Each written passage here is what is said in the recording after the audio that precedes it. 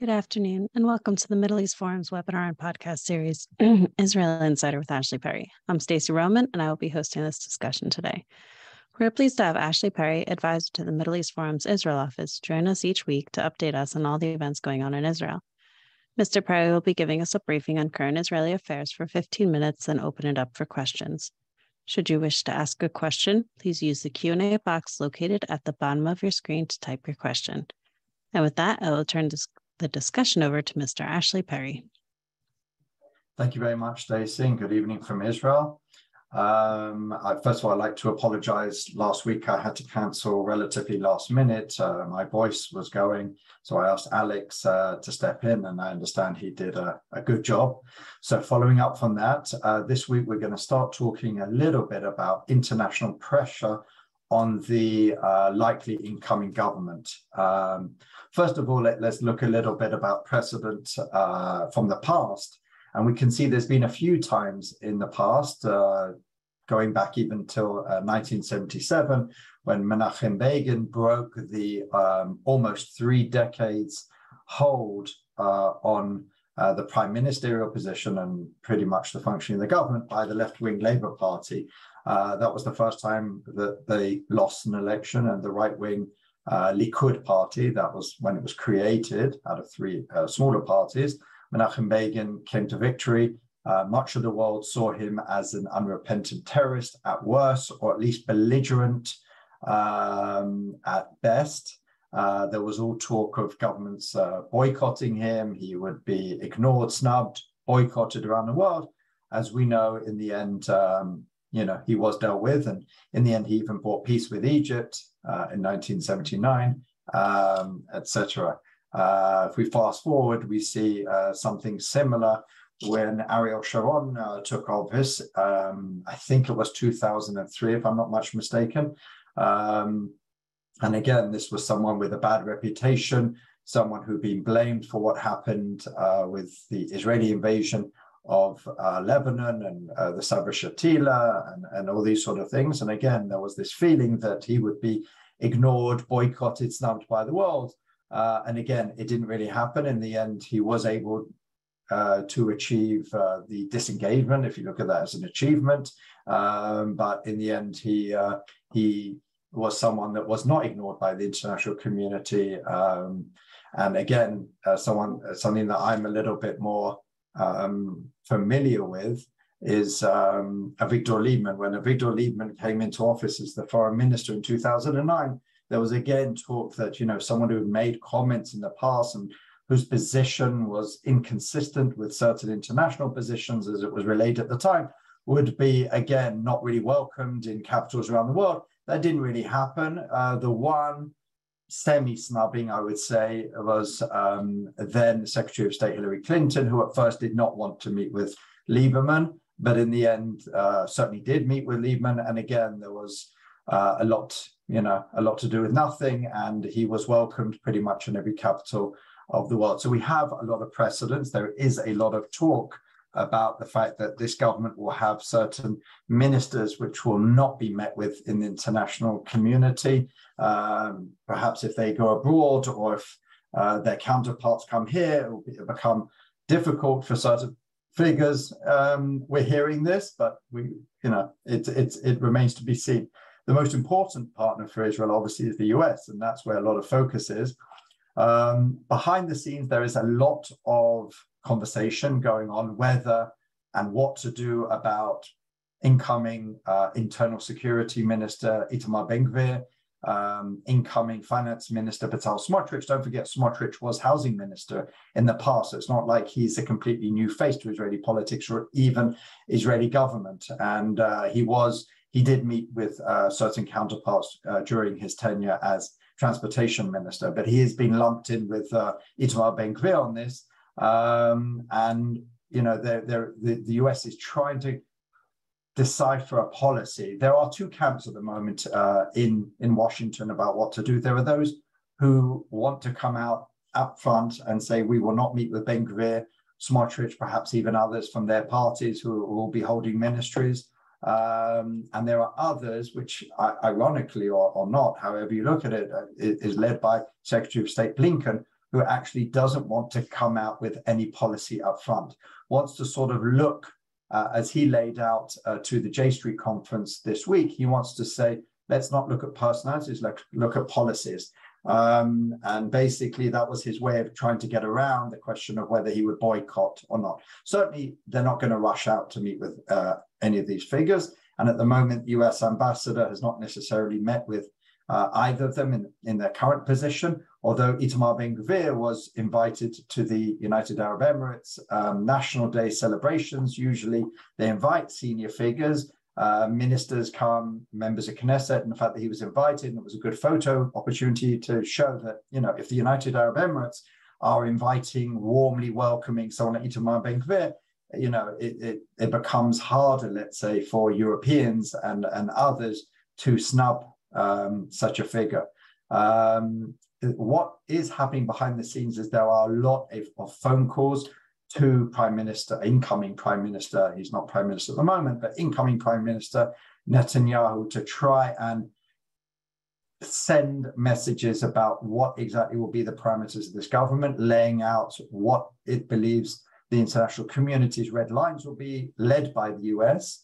And that's why Netanyahu has gone a little bit on the defensive and has done a lot of interviews with the mainstream American press in the last week, talking about how he's going to lead this government. He's a liberal on many issues, which this incoming government is being accused of, maybe being more problematic towards LGBTQ, towards a non-Orthodox movements, towards relations with Arab Israelis, with the Palestinians, et cetera, and he said his line has been, I'm the Prime Minister, I'm going to decide what the direction of the government is. And that's very much how Netanyahu has run his governments, more of a presidential system than a prime ministerial system, which Israel has, where he's basically tried to keep all the important decisions to himself. It's going to be a lot more difficult in this incoming government than others. But certainly he is hearing these messages. I heard from one very senior figure that the Americans are even discussing or thinking about sending some messages to Israel, perhaps through a non-veto of important UN resolutions at the Security Council. As we know, there's a glut of resolutions that are passed in the General Assembly where it's the majority rules, but in the Security Council, the Americans and others have a veto. And if they decide to use their veto, which they usually do, the Americans usually do when it's an anti-Israel resolution, then the resolution does not pass. But the Americans can decide not to use their veto, perhaps even let the Europeans lead. These are some of the tools that are being suggested to send a message, not just to the Israeli government, but to the Israeli people that, these things have consequences. I would argue completely misreading the map. The more that the international community, or the more the Israeli population feels the international community is against it, the more it hunkers down and veers more to the right. So I think that would be a mistaken policy, but it's certainly one that's being talked about, bandied around, and even threatened in sort of back room conversations. So we'll have to see where this lies. At the moment, I think that there's not going to be anything tangible. It's going to be a wait and see, judge the coalition by the issues themselves, by the policies.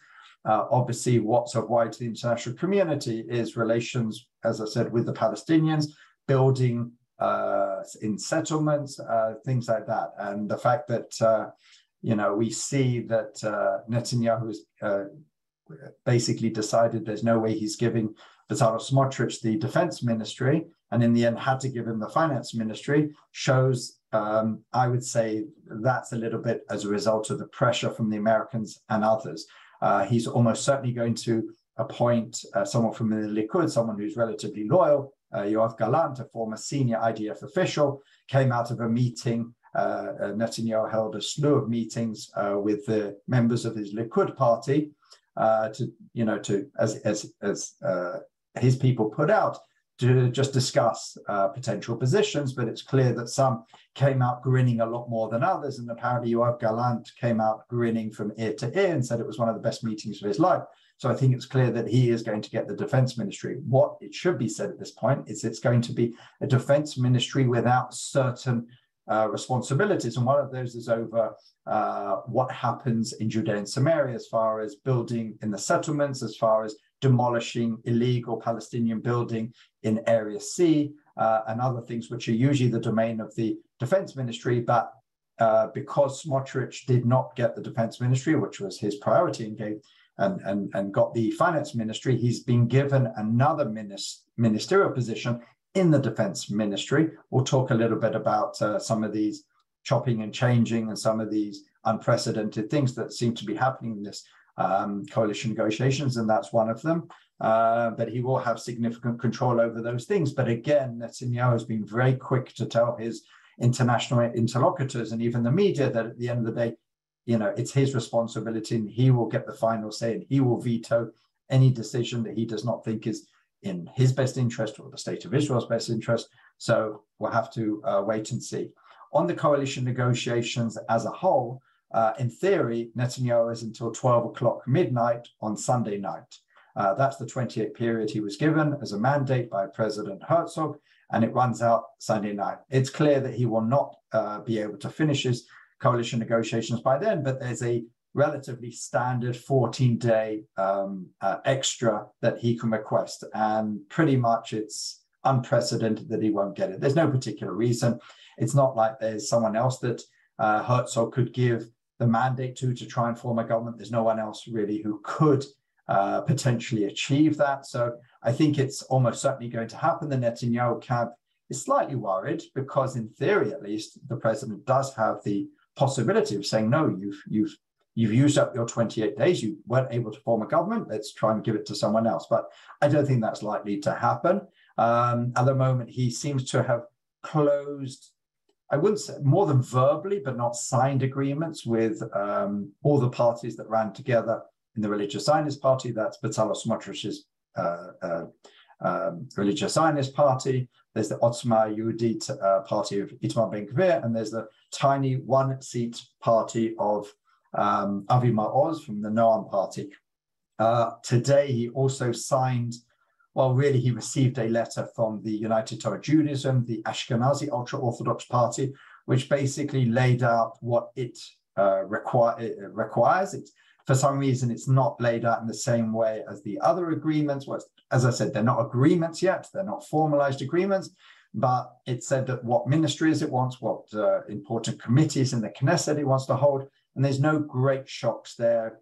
They will take over the housing and construction ministry, and most important for them, they will control the finance committee in the Knesset, which is extremely powerful when it comes to giving out budgets and where the state's money goes. The only party that it does not have out of its likely partners at this point is Shas, the Sephardi ultra-Orthodox party. There has been rumors that Aryeh Deri, the leader of that party, is not at all happy about what he's been offered.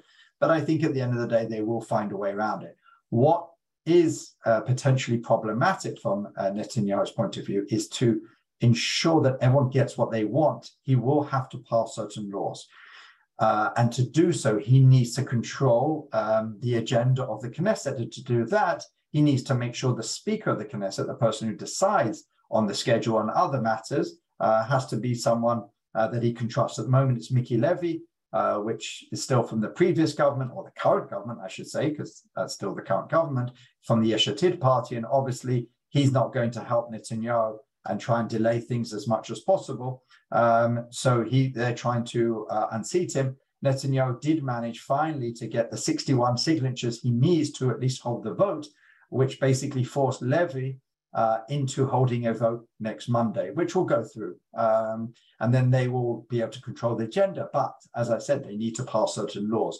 The first law that they need to pass is a law that will ensure that Aryeh Deri, as someone who took a plea bargain last year for fraud, will be able to sit as minister. It's not clear exactly if he'll be able to serve as minister. We know this is someone who served jail time in the past and then was banned from politics for 7 years after that. But this time he took a plea bargain. So it's not clear if he can serve as minister or not, but they're not really taking a chance, the incoming coalition, and they want to pass a law specifically that allows someone in Deri's position to hold a ministerial position. And Aryeh Deri is going to return to the position he's held for many years in the Interior Ministry, and apparently alongside that also become Health Minister.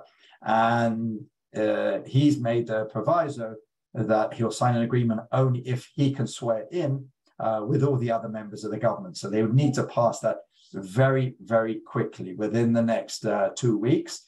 So there's quite a lot to do there. And also some of the other laws which would take certain departments out of certain ministries. There's been a large complaint amongst the opposition and many Israelis that as well as handing out ministries, which is normal to different parties, to different people, they've also taken chunks out of existing ministries and moved them around. The education ministry is a case in point. Some of the departments, informal education and others, are now going to other people, not necessarily the education ministry, and also the defense ministry. So the people who currently hold these positions are basically said that the ministry who's going to come next is basically going to be defanged. They're going to have not as much power, not as much control, not as much to do as they currently do. So that is certainly being talked about quite a lot, but until we see the final agreements, which will only be signed really at the last minute, because that's the way these things usually go, because the less time there is, the more leverage some of these parties have over the prime minister, incoming prime minister, to get what they want. So this will come down to the last minute. And again, not only has Netanyahu got to close all these agreements, not just with who's going to sit in which ministry and which Knesset committee, but also on the ideological and the policy level.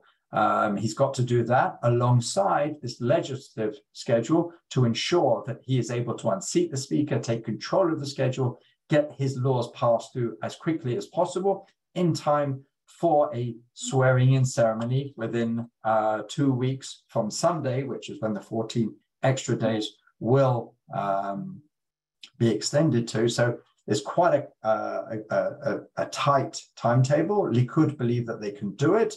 The opposition will be doing everything possible to try and delay it, to make sure that it doesn't, he doesn't succeed within the extra 14 days. So we'll have to see where it is. On the opposition certainly at this point, I would say the opposition, the incoming opposition, they're still very much in government, is very much being reached out to by Netanyahu, even at this late stage. There are some who are saying that Netanyahu is sending intermediaries almost every day to try and bring them in. From where I started, the fact that the international community are unhappy, to put it mildly, about some of the figures and policies of this incoming government, but also because Netanyahu prefers something more centrist. There's going to be some powerful figures from the extreme right, which is going to make his life very difficult. As we know, Netanyahu is not too far on the right on many of these issues. So he would certainly prefer to bring in someone from the opposition, perhaps to replace, or at least to give him a little bit more wiggle room, because obviously if you bring in a party with 6, 7, 8, perhaps even the Gantz party, I believe, with 11 seats, then he is able to have a lot more wiggle room. So that's something that Netanyahu will try and achieve. There are some suggestions that he won't be able to bring in someone like Benny Gantz now, but perhaps after he's passed some of these more problematic laws that Gantz said he will not support, but perhaps once they've all passed, it will be easier, more palatable for him then to join. That's something which we'll see. Perhaps that's another reason that Netanyahu is keeping the defense ministry within the Likud, so it would be easier to give Benny Gantz that position back, because it's a position he holds at the moment. But certainly he wouldn't be happy with the fact that it's been, so as I said, some of the departments and some of the control has been taken by people like Smotrich. So there's a lot going on. There's a lot going on behind the scenes. There's a lot of discussions, a lot of intermediaries, a lot of threats, perhaps from abroad, or promises made. And we'll have to see exactly how that plays out in the coming weeks or months. But I believe that this government will be sworn in within the next couple of weeks. And I think the international community is taking a let's wait and see position for now. And with that, I'm happy to answer any questions.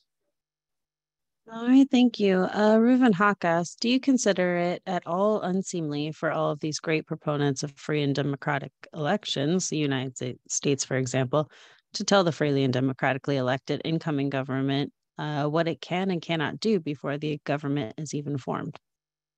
Well, first of all, whether it's right or not, it happens. It certainly happens. It wouldn't be the first U.S. administration to tell the Israeli government or the Israeli prime minister what it expects to happen. I mean, the Israeli government has been strong-armed into many things in the past. We can go back to 1991 with the Madrid conference. We can go back to Oslo. We can go back to the disengagement. On many of these things, there was tremendous pressure. At the end of the day, they can't tell them exactly what to do, but the Americans and the international community as a whole has quite a lot of leverage. Netanyahu is someone that they know quite well. As far as whether they have a right to boycott or not, if I was to play devil's advocate, we can use Austria as an example. A number of years, Austria had a government with, I believe they're called the Freedom Party, which was a far-right party with a history of neo-Nazism, et cetera. Well, the Israeli government was debating whether to boycott the whole government. In the end, they decided not to boycott the whole Austrian government, just not to meet with the specific ministers that represent the Freedom Party. So it's not like it's unprecedented, even from the Israeli point of view. There are certain officials around the world, even from friendly countries, which Israeli officials will simply not meet, even at the UN level. I mean, there was an example of that even this week. So it's not unprecedented. Is it right? That's to be debated, but that's diplomacy, that's leverage, that's what countries do. And it certainly wouldn't be the first time that the Americans have made their position extremely well known to the Israeli leadership. Thank you. Brock Korkmaz asks, with Ben-Gvir on the steering wheel of the interior security, do you expect a change in the modus operandi of Israeli security forces, especially in Judea and Samaria, or will that be different since much Ridge will be? Well, first of all, internal security, in theory at least, does not extend over the Green Line to Judea and Samaria. Interestingly enough, one of the things that Ben-Gvir has demanded is control over the Magav unit, which is the border police, which does go over the Green Line. So this will be, again, unprecedented. I think he's even changed it from internal security to national security. I think that's going to be the official title to show that there's going to be a little bit more of the blurring of the lines, because usually, as I said, the current internal security minister does not have too much or any say about what goes on over the Green Line. That's usually in the defense ministry with the army and, as I said, Magav and units like that. But certainly another achievement, if you like, of the Otzma Yehudit party is they want to change the rules of engagement and about whether Israeli soldiers who are doing their duty can be prosecuted, et cetera, et cetera. That's caused quite a lot of debate in the last few years over Israeli soldiers who have killed a terrorist or someone that they believe to be a terrorist, or whether they use too strong a hand or what have you. As someone who comes from a very strong or extreme right-wing position, Itamar Ben-Gvir, in almost all of these situations, and as a lawyer, even represented many of them, believes a lot of these people are innocent or should not have even been on trial, should not have been in jail. So he is looking for a loosening of the rules of engagement.